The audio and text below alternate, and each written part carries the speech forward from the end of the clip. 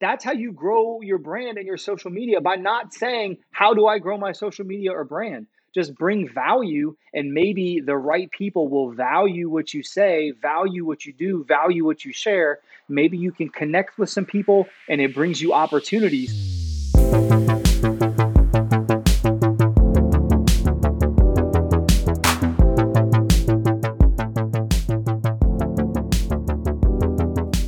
Welcome to the Pacey Performance Podcast, the podcast that dives into the philosophies, ideas, and practices of some of the best practitioners in high-performance sport. This episode of the Pacey Performance Podcast was one of those ones that didn't particularly go in the direction that I anticipated. However, it went in a direction that I was so happy it did. So in this episode, Vernon Griffith, we were going to chat about flexibility. Anyone that follows him on social media, we're going to dive into all that stuff.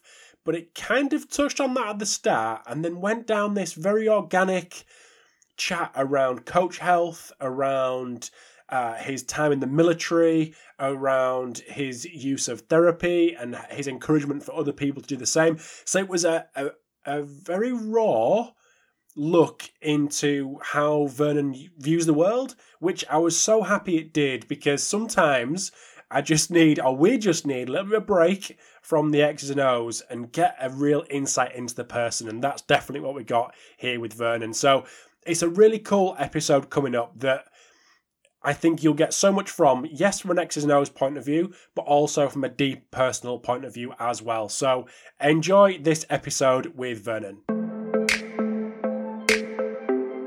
This episode of the Pacey Performance Podcast is sponsored by iMeasureU. iMeasureU is used by leading sports practitioners and biomechanics researchers worldwide to capture and compare multi-limb inertial data in the field. IMU Step from iMeasureU is a dual sensor and app lower limb load monitoring tool which helps practitioners optimize return to play for running-based sports. iMeasureU have just released their new and improved waterproof sensor Blue Trident, which includes ultra-high G capabilities to quantify high-impact steps such as cutting, landing and sprinting, longer life battery to collect data all day, real-time feedback to aid immediate interventions, and faster workflow so practitioners can review long training sessions within minutes of training completion.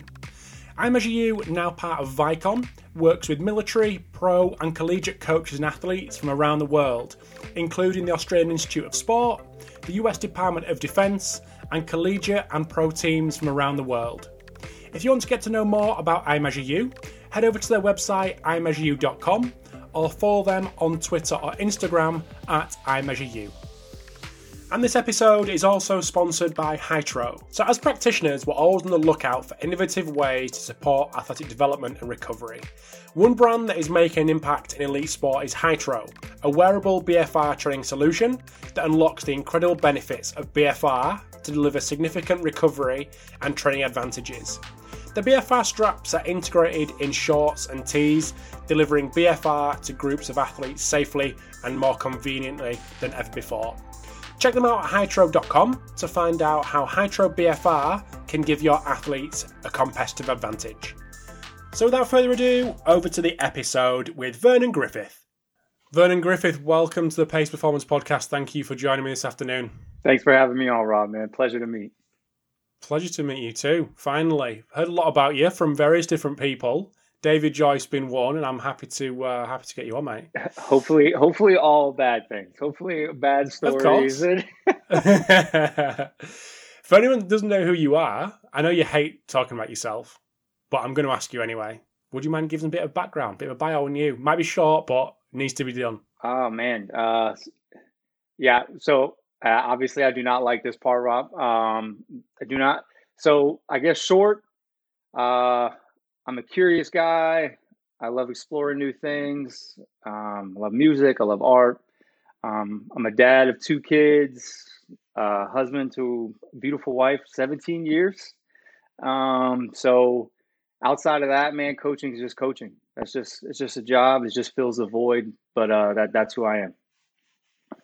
We're gonna have to dive into that last comment definitely at some point during this episode. But how did you get into it? How did you get into coaching? I know it's a job, but how did you get into it? So I don't have this great lineage of coaches, man. I grew up scared of the weight room. I Yeah. vividly remember avoiding the weight room, faking injuries, and now people that I went to high school with and college, it's like they're like, "What? What do you do? What? Wait, I was the dude that had my foot in a bucket of ice because I faked an ankle injury because I was so intimidated of the weight room. Joined the military, started learning a little bit, got really intrigued with it. Started going to college for it. Ended up getting out of the military, finished up college, and opening a gym. And that was, I guess, that's my route, man. I kind of stumbled upon it. It was a good point in my life where I think I needed something to focus on, and it helped me a lot. It allowed me to help others, so it kind of gave me a path, at the right time. There are plenty of people out there listening. Well, hopefully plenty of people out there listening. But one thing that will resonate, everyone's got, whether you're in a pro setting, collegiate setting, high school, sub-elite, amateur, they've all got a you back when you were feigning injury to avoid the weight room. They've all got that they've all got that guy or girl, haven't they? Yeah. Who just doesn't want to be there. So when you get a you when you were younger, how do you make the environment that you coach in as conducive to that, the opposite of that as possible? I had a good mentor of mine, Ben Hilgert, very young, years ago. They reached out, great guy, football coach here, and he said, I was working with a high school football team and I couldn't get them to buy into what we were doing, or, they didn't care. And I'll never forget when he said, they're not supposed to. They're football players. They're not weightlifters. You have to convince them that what they're doing will help them and then let them have fun doing it. And he was like, outside of that, like, what are you trying to influence? And that kind of shaped. I was like, man, that is exactly what I needed. I needed a coach that wasn't trying to make me a weightlifter, that just was like, hey man, weightlifting's kind of cool. Try this, and then that one exercise becomes two, becomes three. Now I'm working out 4 or 5 days a week. That's what I needed. So that's what I think that now my direction is. It's like, be the coach that you needed, be the coach that 16-year-old, that lost 16-year-old needed. So that's kind of where I lay my emphasis. And the military gave you something like that to coax you into getting in, or was that just necessity with the environment that you were in? Military helped me out a lot. I grew up a lot.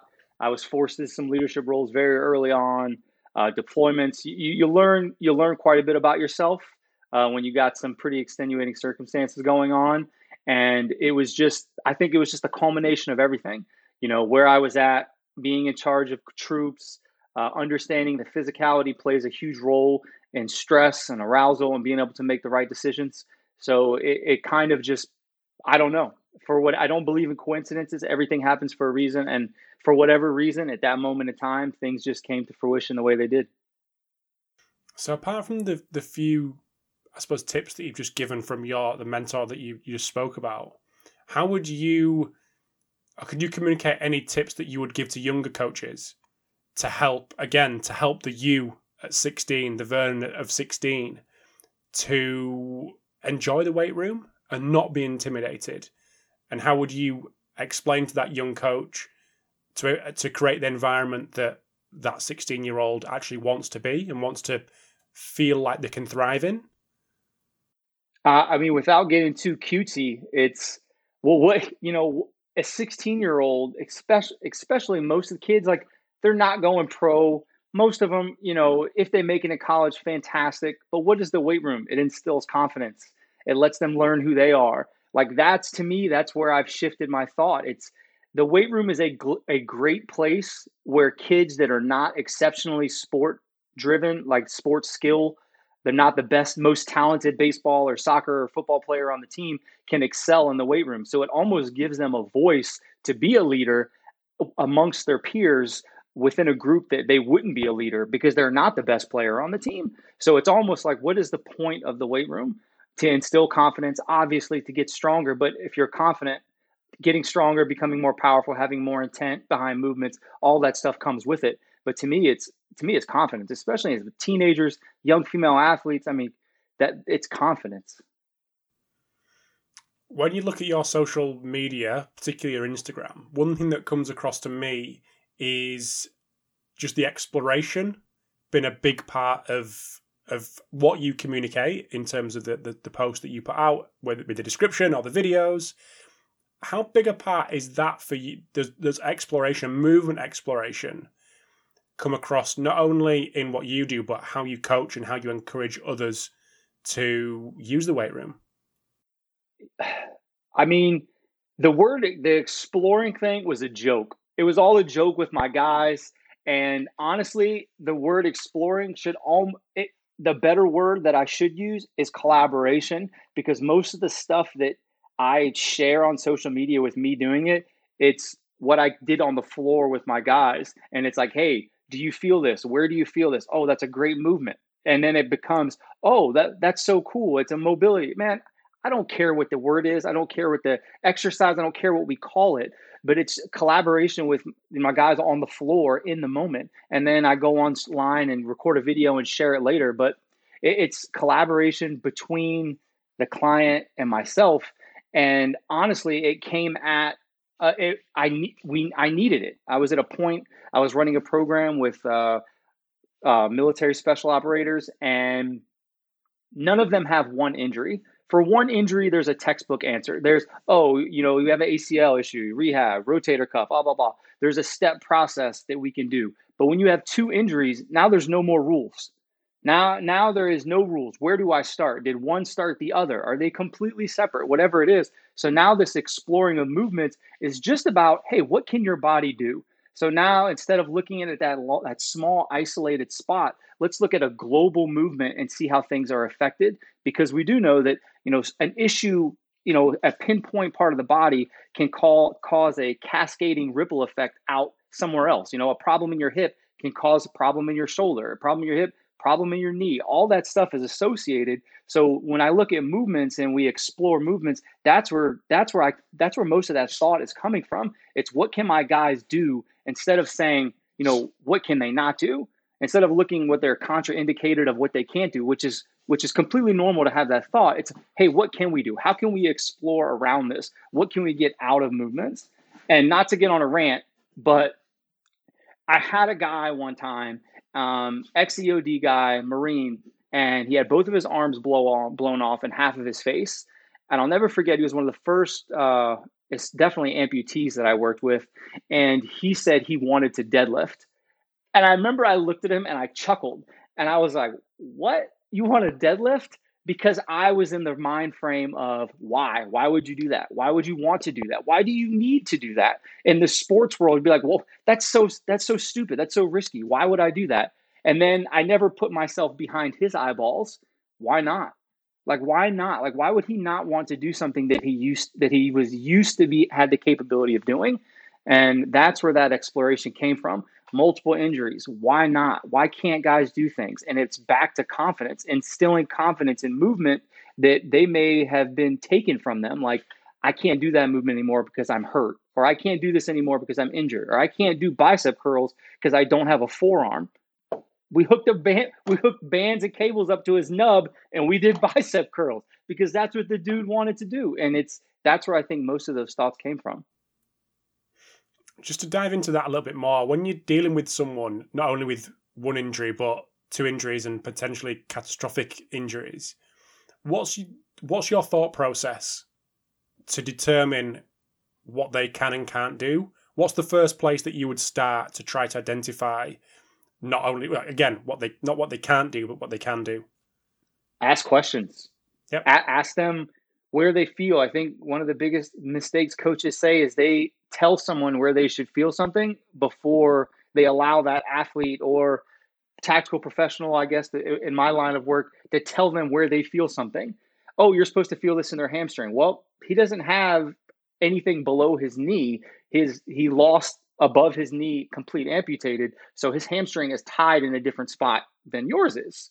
So he's going to feel things in different spaces. So now it's asking better questions. Hey man, try this. I saw a great reference one time, and it was an optometrist that had I don't even know what the machine is called, but it's like you adjust it and be like, how does this feel?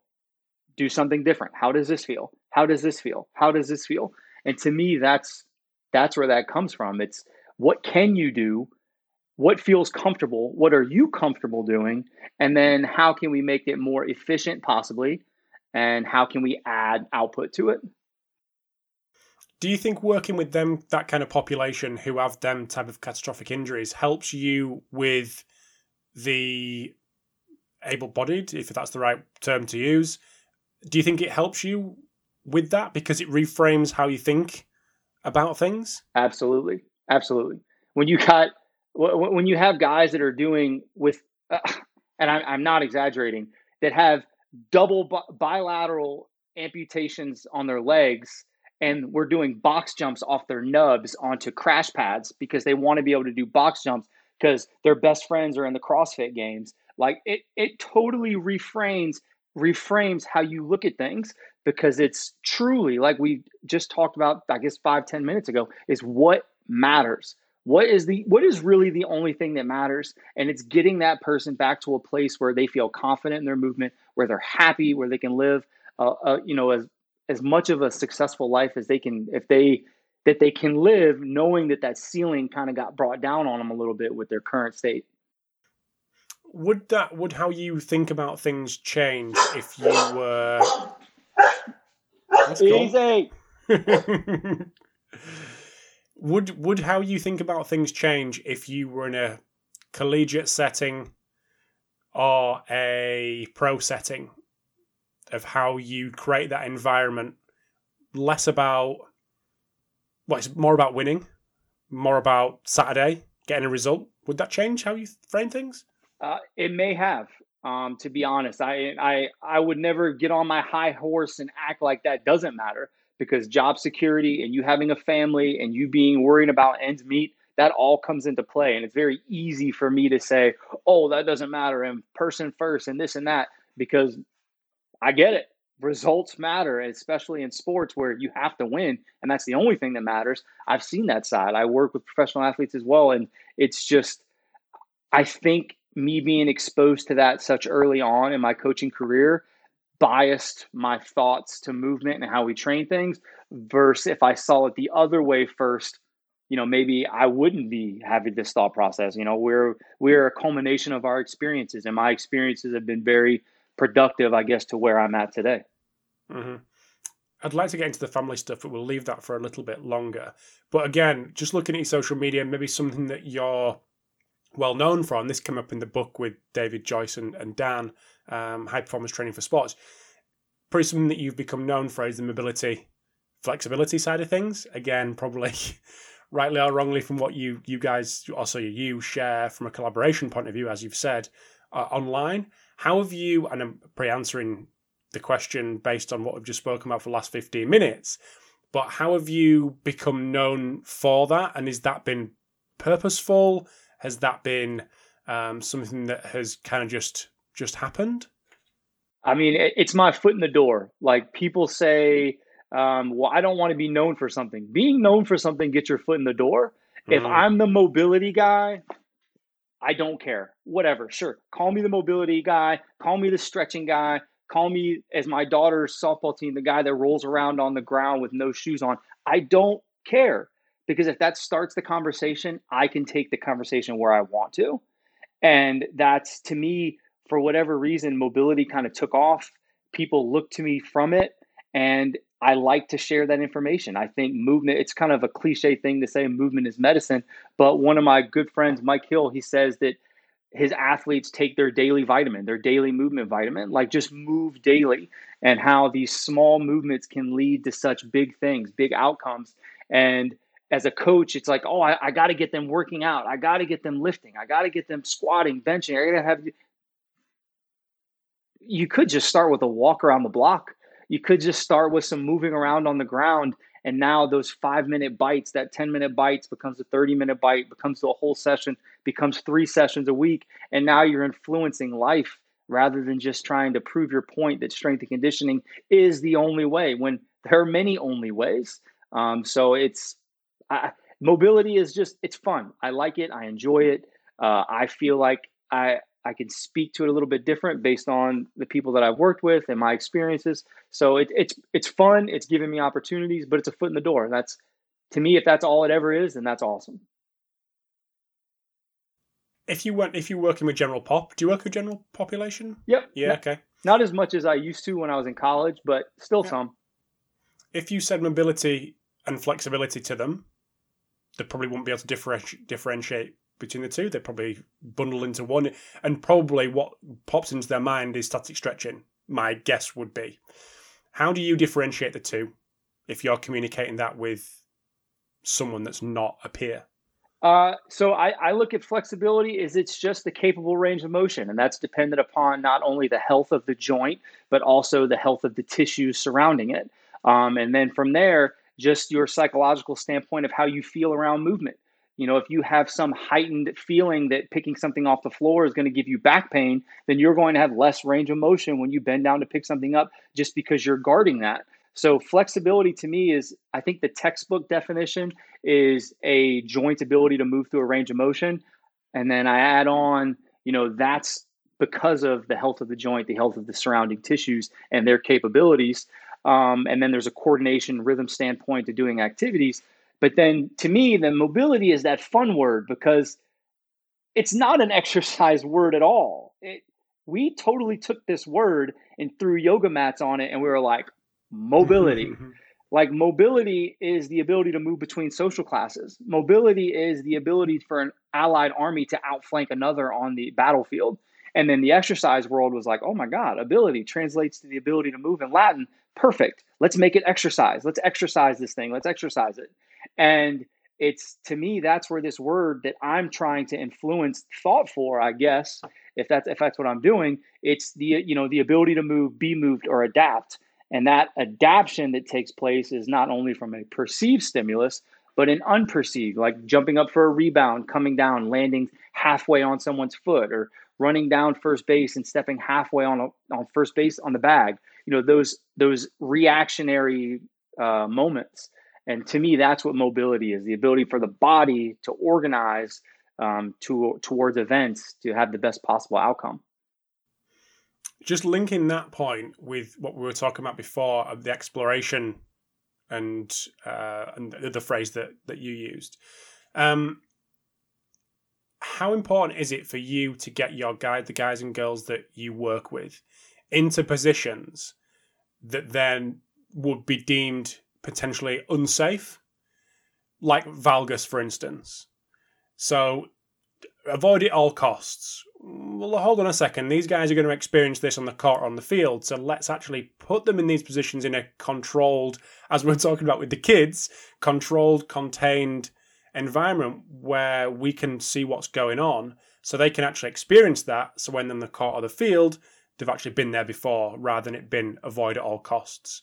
Is that something that you would live by yourself, or do you have another kind of theory, philosophy on that? No, I mean, absolutely. I definitely think you need to meet them on their grounds, and watching their practice, watching their film, having them send you film, that allows you to create, in my mind, a vernacular of movement. So I can tell one of my football players, hey, I want you to get internal rotation of your hip, and I want you to push off your toe. Or I can ask him, hey, on this pass rush, what are you looking for? And he starts using words like, hey, I got to get on the inside edge. I have to load my hip. I have to turn my shoulders. I have to create torque around my my hips. And I'm like, perfect. Let's use those words now when it comes to training. So now when we're doing these exercises in the weight room, I'm using his words. Like, hey, get on the inside of the edge. Remember that pass rush? Remember that position you were having issues with? Now let's think about that here. And it's not sports specific, but to me, it's sport relevant. And that's a good way for you to build trust in the weight room, where I'm not going to add a band setup to a guy coming around an edge and hold him, or hook bands up to an end of a bat and that crazy stuff. I'm not doing that at all. But if I can take something that he did in practice or a game, or she, and create some relevance of why mobility is important or strength training is important, that's low-hanging fruit. Like, why would I not do that? Why would I not create that that stable base, that vernacular of training of, hey, these are why these movements are important, and use their words to influence them subconsciously of, man, I should do this exercise. I do need to improve my hip mobility. I do need to get into these positions, because last volleyball match, I found myself in this deep position trying to dig this ball out. Now it makes sense. Now I understand. Rather than just trying to shove them in this box of, hey, we need to squat today. It's like, hey, watch this video. Doesn't this look the same? I think it helps create trust, and it creates that collaborative moment of them like, wow, he's doing this just for me. This is actually a training session for me and my teammates. It's not just bodybuilding.com's 8-week program. And if you're sponsored by bodybuilding.com, I apologize. Definitely not. Just taking my last comment to the extreme, like something like knees should never go over your toes when squatting pattern. Then you've got someone like knees over toes guy who's taking that, obviously flipping that and doing the complete opposite. So again, would that be something that you would encourage for people to get in those class unsafe positions, whether it be for rehab or just to put them in positions because they're going to experience that in the real world? So when it comes to experience, so if we're talking injuries, there are obviously a lot of things that go into injury outside of the mechanical component of tissue. So when it comes to, and I don't want to talk bad about anyone or what they're doing, but for me, rule number one is do no harm. So obviously it's like, man, all these people online can do these crazy splits and they can go put their knees way past their toe and go on the ground. That's great. That's awesome. I can't do that. I can't go into a split. I can't do that. And it's just like trying to teach, so it's empowering, obviously, your athletes as well, that all range of motion is not equal. More range of motion, more range of accountability. And as well, it's just being smart about it, man. Rule number one is do no harm. So if someone can do that, awesome, great. Can the majority of people do it? No. And to say that's the right answer, that's the right end goal, I don't know if that's the right answer as well. So I don't know. I don't do the extremes. I like the middle. The middle's comfortable. One of my friends, George Carvalho, said, I'd rather be a mile short than an inch too far when it comes to my programming. And that's something I live by that pretty seriously. Yeah. It's interesting you say that, because living in that, you're probably a anomaly when it comes to this with your social media success, but living in the middle and not being the extreme on one end or the other is not pretty normally conducive to not getting attention, which is why people gravitate towards the edges to get a little bit controversial to get attention. So living in the middle is probably becoming more and more unpopular, because that's not what gets as many likes, retweets, comments, and creates that controversy around what people share online. I think there's a difference between creating controversy and sharing things just to get like that notoriety versus what I feel, and I hope that other people feel when I share something. It's to get people thinking. It's to influence thought. When someone asks me, hey, why'd you share that? Or, hey, can I use that? Absolutely. But use it towards your population. Make it better. Make it specific to what you're doing. Like I'm not trying, at no point do I ever share something and be like, this is it. I'm going viral here, baby. This is going to blow up. Like, at no point am I thinking that. Honestly, half the time my wife goes, it's like, why do people even take advice from you? You're not even in shape. And I'm like, I know. I don't know. I think it's just because I'm just a regular dude that's just sharing what he's doing. And I don't have advice for what people should do, because there are people that share those edges, like you said, and they blow up and they become famous. And I don't know. The people that I work with, I'm fortunate enough that most of the time when I post something, the guys that I work with in the military, they'll DM me and be like, cute shorts, bro. Nice legs. You selling feet pics. Like, that's the stuff I get. I don't get any sort of positivity reinforced. It's all negative. So I don't have the answer for that. So we're just going to take a very quick break in the chat with Vernon. Hope you enjoyed part 1. So over in part 2, we discuss more along the lines that I didn't expect, along the mental health, coach health, and a deep dive into more about how Vernon views the world. So really cool, interesting part 2 coming up. This episode of the Pacey Performance Podcast is sponsored by Output Sports. Output Sports is a Swiss Army knife for optimising off-field performance. Output Sports have developed a one-stop portable tool for comprehensive, valid and reliable athlete assessment. For the first time ever, you can assess metrics such as jump height, barbell velocity, Nordics and speed and agility, all with a single wearable sensor. Output brings unparalleled efficiency to athlete testing to allow sports organisations, performance centres, teams and athletes to make data-driven decisions. The technology has originated from 8 years of research and co-developed with over 40 sporting partners across the globe. You can learn more about Output on outputsports.com or follow them on social media at Output Sports, where you can schedule a demo. And this episode is also sponsored by Hawkin Dynamics. Hawkin Dynamics is the world's first wireless force plate testing system. The Hawkin Dynamics system is built for coaches to test in the real world, not just in the lab. Capture reliable data on all your athletes in a matter of minutes and monitor their progress in the cloud from anywhere in the world. The Hawkin Dynamics force plates are wireless, portable and trusted by teams at every level of sport. Integrating force plates into your athlete monitoring program has never been easier or more affordable. If you want to see the Hawkin Dynamics force plate system in action, head over to their website hawkindynamics.com to schedule a demo or follow them on Twitter at Hawkin Dynamics. And this episode of the podcast is also sponsored by Fusion Sport. So Smarterbase by Fusion Sport is the leading human performance solution for elite sport, military, government and workplace health. Smarterbase provides organisations with a central hub for the holistic human performance management of their teams. Highly configurable and integrating with other systems and wearables, Smarterbase enables organisations to capture, manage, analyse, report and share data across the whole organisation. When you adopt the Smarterbase human performance platform, you're choosing more than just a product, you're choosing a technology partner and a team of consultants who have worked with some of the world's best, most elite performance organisations.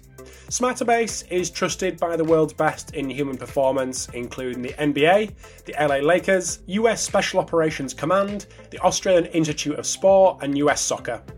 Visit fusionsport.com/Smarterbase to learn more about how Smarterbase can help turn your data into a winning advantage.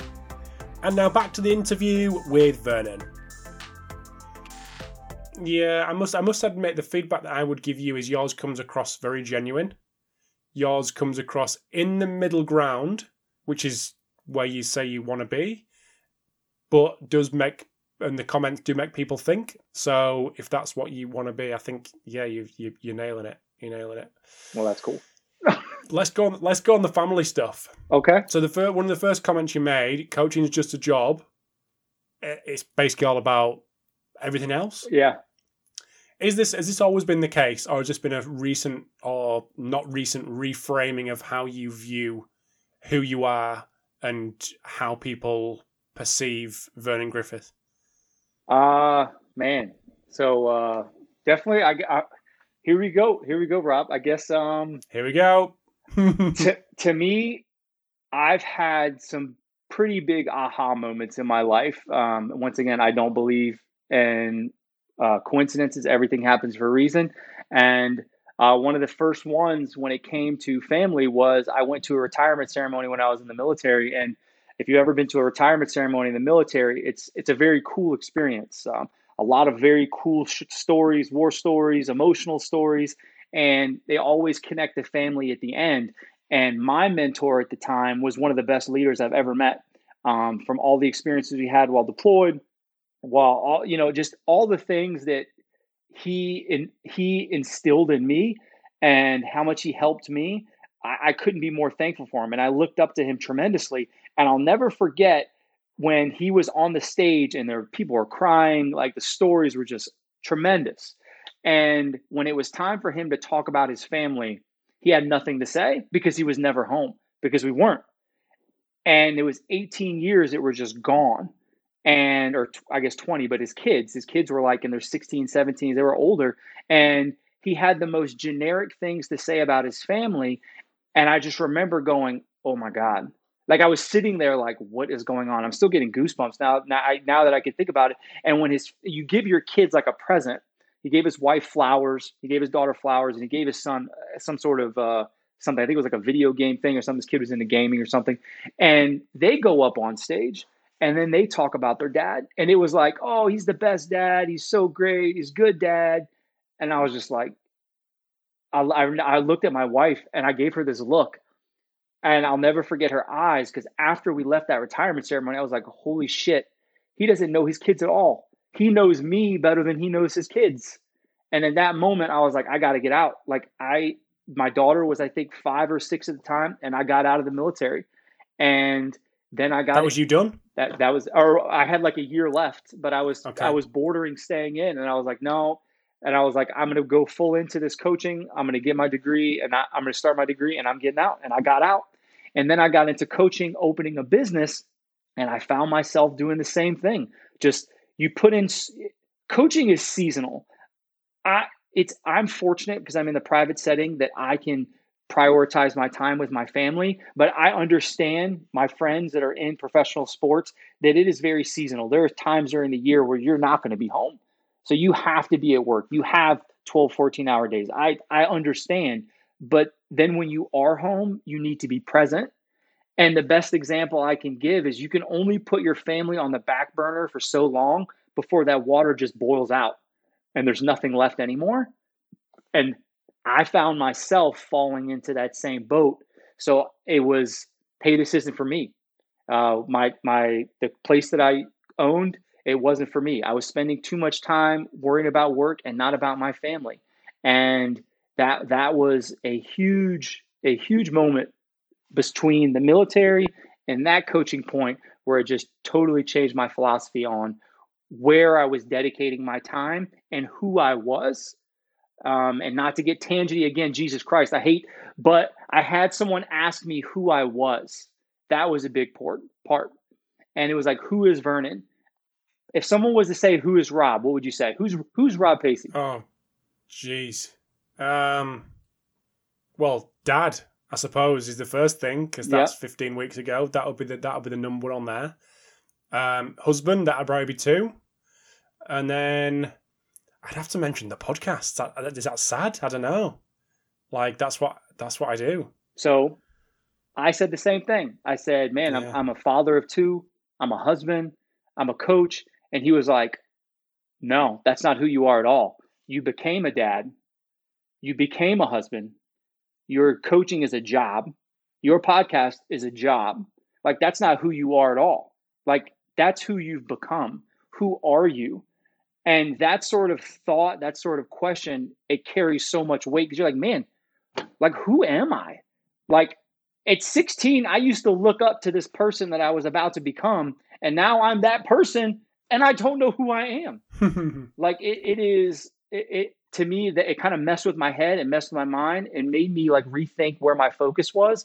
And that prioritization of now where I spend my time, who's worth my time, and my family being more valuable for time and investing time instead of just spending it have been monumental for me. Well, firstly, we'll have to book a therapy session after this, but I think we need after. That's for me, not you. But firstly, thank you for, given what you've just said, thank you for giving up an hour of your time, because I've seen your daughter walk past the window there behind you, so I appreciate you giving up your time and spending an hour with me with all that being said. But what did you answer to that question of who is Vernon, and how has that changed now? I would say, I guess, I think it's how I opened up. Like, who am I? I am a curious human being that loves exploring. I love being outside. I love music. I love art.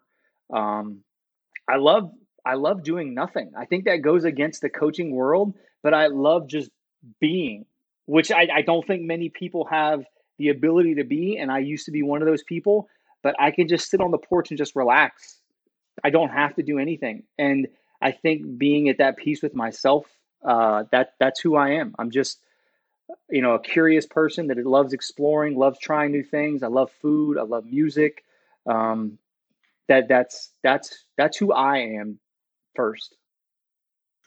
I think, and please tell me your thoughts on this as well. I think we're at a little bit of a turning point in the strength and conditioning world, where people, and by people I mean coaches who are in positions in elite sport, collegiate sport, are starting to ask themselves some of the questions that you've just asked me and have asked yourself in the past. And hopefully, and I'm talking about the UK here, we'll be expecting more from their employers to respect that they are more than just what happens at the club or the organisation. Do you think that's the case over there, or do you think I'm way off? Man, I would love to say things are getting better, but then you see a job posting where you have a master's degree and $17,000 a year. Like I don't know where that line is. The people and my friends that I've had, they are prioritizing this and are asking better questions. But if you don't value yourself, how can you expect anyone else to value you? If you don't value your own time, Jesus, where are these flies, man? If you don't value your own time, how can you expect anyone else to value it for you? And that, it's almost like, what is your time worth? Well, if you think your time's worth $5 an hour, why is someone going to pay you more than that? So I think it's truly reflecting on what you know your worth, know what that is, and know what you're willing to take. I guess another story I had was when I first started coaching and I opened up my business, I was trying to get into the local setting, as most people in a private setting do. And one of my colleagues, I guess he's a high school coach here, he was like, hey, I'm running a pro camp for some young players that are coming in, and I had a couple NFL guys coming in. He was like, can you come lead the warm up and talk about the importance of strength and conditioning and training? And I was like, dude, I would love to. What weekend is that? And I was like, it's such a great opportunity. He was like, hey, it's going to be 2 weekends from now. And I was like, whoa, my daughter has a softball tournament that weekend. And I was like, but it's local, so I may be able to bounce or maybe miss something or whatnot. And he was like, well, how much would it cost? How much is your time worth? And that was like maybe 4 or 5 years ago, maybe. And I was like, dude, I don't know. Like, like most coaches, like how do I charge for my time? Like, I don't know how much my time's worth, whatever it is. And I've seen coaches say, well, you're not paying for my time, you're paying for my experience. Whatever. I don't even know what that means. But the way he put it, I'll never forget it. He said, Vernon, I'm not paying for you to be here from 11 to 12. I'm paying you to not be with your family from 11 to 12. And I sat there and I was like, huh. Rate's just gone up. well, that moment I was like, huh. I kind of sat back because we were sitting down, and I was like, I don't think I'm going to be here Sunday, man. And he was like, great choice. And that was one of those moments that literally has carried me. It's like, man, there are opportunities where you do have to take that money, where you do have to stay late, where you do have to work for free, I guess, but understanding at the cost of what, and making sure you're not sacrificing the main thing to get this thing on the side. I recently did a survey. I've done quite a few of these surveys, predominantly here in the UK with different populations, whether it be people that work in senior football over here in the various different leagues, in the academy football, in rugby, etc., etc. I did an academy football survey. I think you'll be interested in this. 136 people responded, all in strength and conditioning positions or sports science positions in the top 4 leagues, Premier League, and then the 3 below that. 136 people responded. One of the questions on there was, how many hours a week do you work? Obviously, we had the full spectrum. Yeah. We had the few at 37, which was obviously the contracted. Maybe they thought I was going to pass that to their employer, because I'm not sure many people do that. Then you had 40, 50, 60. We had some people doing 80 hours, and I put regular. What's your regular week? Someone's putting between 70 and 80. Now, another question that was asked was, how old are you? Simple question. And I've just remembered here, I looked at the data today.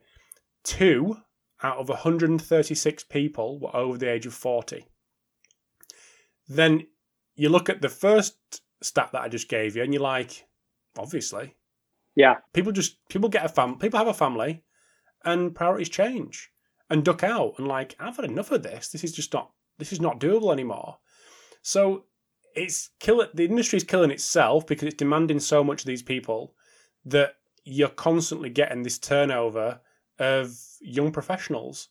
Then someone gets to a certain point, has kids, has a family, reevaluates, and then you're getting a young professional in again. So yeah, I just thought that was kind of fit in with the conversation, and was probably cool to share some of the stats from that, because it does play into this merry-go-round of what we see in our industry.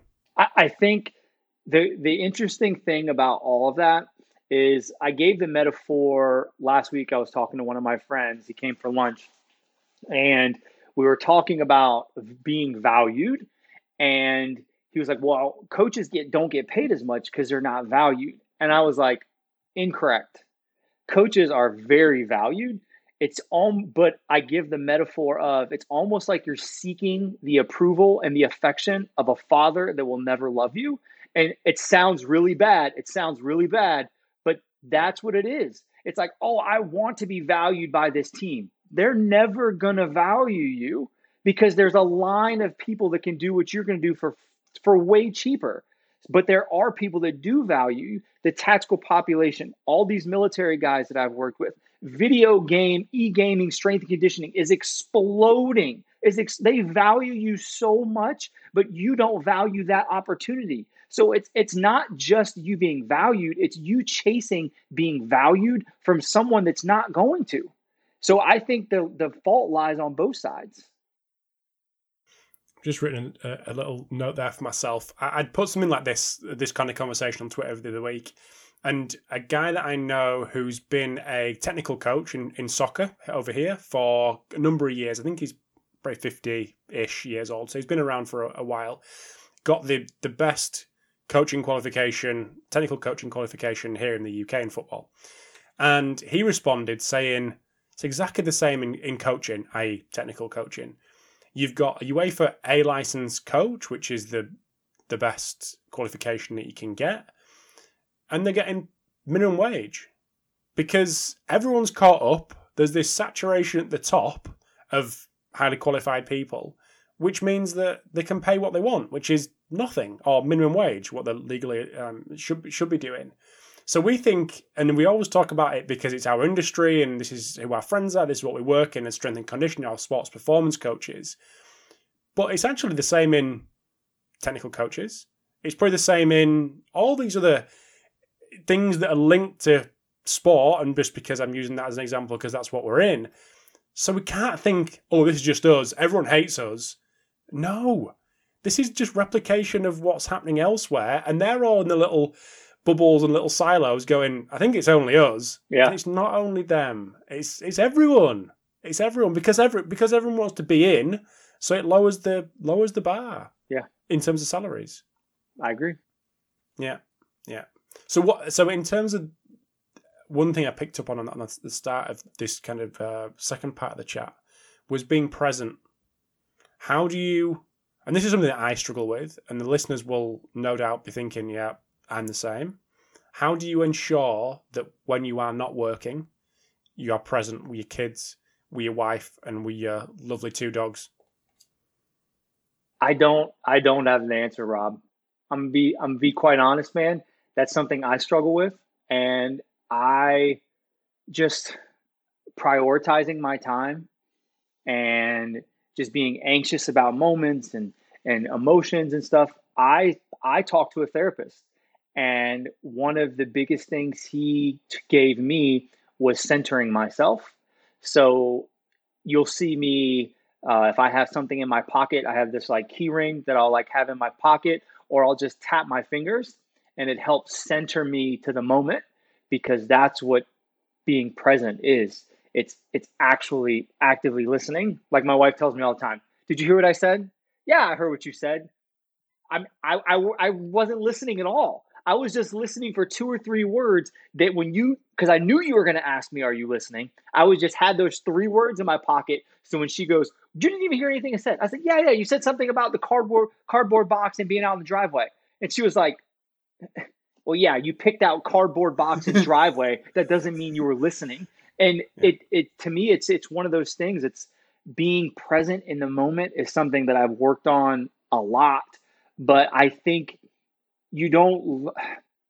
I guess my epiphany with that is I realized that my moments were leaving. Like it's almost like I realized these moments were slipping away because of my kids. Like watching my daughter now, she's turned 16 next year, and it's like, holy shit. Like these moments that I haven't been present for are fleeting, and they're just going so fast. So that's kind of been, it's almost like my kids have forced me to be present because I want to be present in their lives. So I guess that's where my thought is, and also centering myself in the moment, which I got from my therapist. Do you think seeing a therapist is a lot more more normalized than it used to be? It is one of the best things that anyone can do. Even if you think you don't need to, you're like, oh, I don't need to. You need to. You need to. You need to. Because even if it's just one conversation, even if it's just opening up to someone that's not judging you, that's just listening. I think it's so important. And I did it early on in my military career when I was having some issues, and I stopped because they were trying to push me with medications, and I wasn't going to do that. And now, being a little bit older and a little bit more mature, when I approach the therapist I have now, I said, hey, man, I'm not sure how this works with clinical psychology. And I was like, but I am not taking anything. I just want someone that's going to listen to me and be an unbiased opinion and tell me what I need to hear when I don't want to hear it. And he's been great for it. And I just think more people, I know it's kind of like a cliche thing, and some people run away from it. Like, oh no, mental health, blah, blah, blah, or whatever it is. I don't know what the term is: mental health, mental curiosity, mental agility, social, whatever. I don't know, but I know having someone that I can talk to and it's scheduled every week, and I can look forward to that time almost like I look forward to going on a date with my wife. Like I look forward to being able to open up to someone that's not going to tell anyone my business. And that, to me, it's almost like that bucket that's filling up constantly. And that dude, when I pick up that phone, I just turn the spigot open and it just drains. And that has been the biggest moment for me. For someone, that's great, by the way. Thank you for sharing that. That's superb. For someone that's, how can I put it, done well on social media, on perception has got a bunch of followers and people listen to what you say and whatnot. How do you see social media? How do you see Instagram? What is it for you? Is it a place where you can just share ideas and it just happens that people have gravitated towards you, your personality, your way of doing things? Or has it been strategic that you want to build a personal brand and you go about it in certain ways to be able to do that? To me, social media is just fun, man. I originally started using Twitter because the football team that I worked with, those kids left to go to college, and instead of sending them all text messages of movements, I would post them on Twitter and then they would see them. Twitter was never supposed to be this thing that got big. Instagram, so my small guilt to this, Rob, is I actually do have a marketing degree as well. So I do understand. I have to say it. I have to throw it in there if someone calls me out. I do understand a little bit of consumer behavior because of this. So, but with that, like that wasn't my intentions. It was just to share, just to network, and it's become this thing. And when people ask me all the time, well, how do I grow social media? How do I grow my brand? I'm like, by not saying that. That's how you grow your brand and your social media, by not saying, how do I grow my social media or brand? Just bring value, and maybe the right people will value what you say, value what you do, value what you share. Maybe you can connect with some people and it brings you opportunities, but it's like you want the finish line, but the finish line no one wants. Like, anyone that's at the finish line is like, this isn't fun. Like, all my friends make fun of me because social media, like, oh, Mr. Big Influencer. I got a shirt that says influencer, and my friends think it's hilarious. And I absolutely hate it. I come home and there's balloons in my house saying I have so many followers now, because my wife thinks it's hilarious to make fun of me that I'm just some Instagram thought like half the other people on social media. And it's just like, it's given me opportunities. So I'm thankful. I mean, if it wasn't for social media, we wouldn't be talking right now. If it wasn't for social media, David Joyce wouldn't know who my name is. I would have never had the opportunity to write in that book. So to me, it is very strategic in that standpoint of like, hey, if I'm trying to influence thought with mobility, which I am, because I'm trying to change the narrative, then I am going to post towards that direction. But like, I'm not trying to be famous or grow a brand. No. Love that. I said I'd keep you to the hour, and like I say, but given what we've spoken about, I want to make sure I honour that. So thank you very much for giving your time, Vernon. But most importantly, where can people follow you and what you're doing?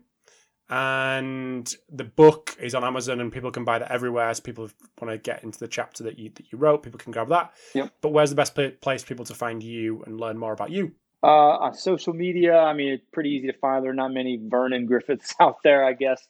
So, I mean, you just type my name in there, send me a DM, tag me in something. You can send me an email. That's in the link. I think my website's up there in my link tree, in my bio.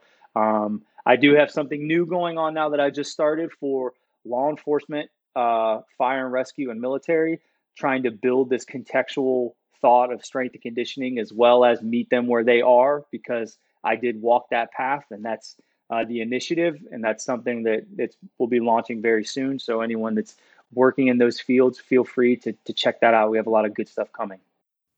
Very exciting.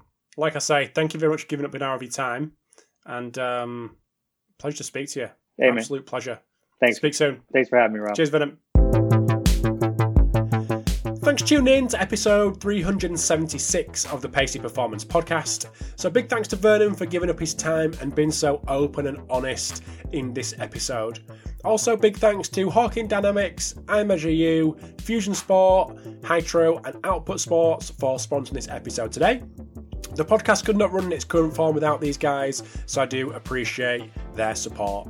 So with Christmas just around the corner, just want to wish everybody a happy Christmas, and I look forward to speaking to you in between Christmas and New Year.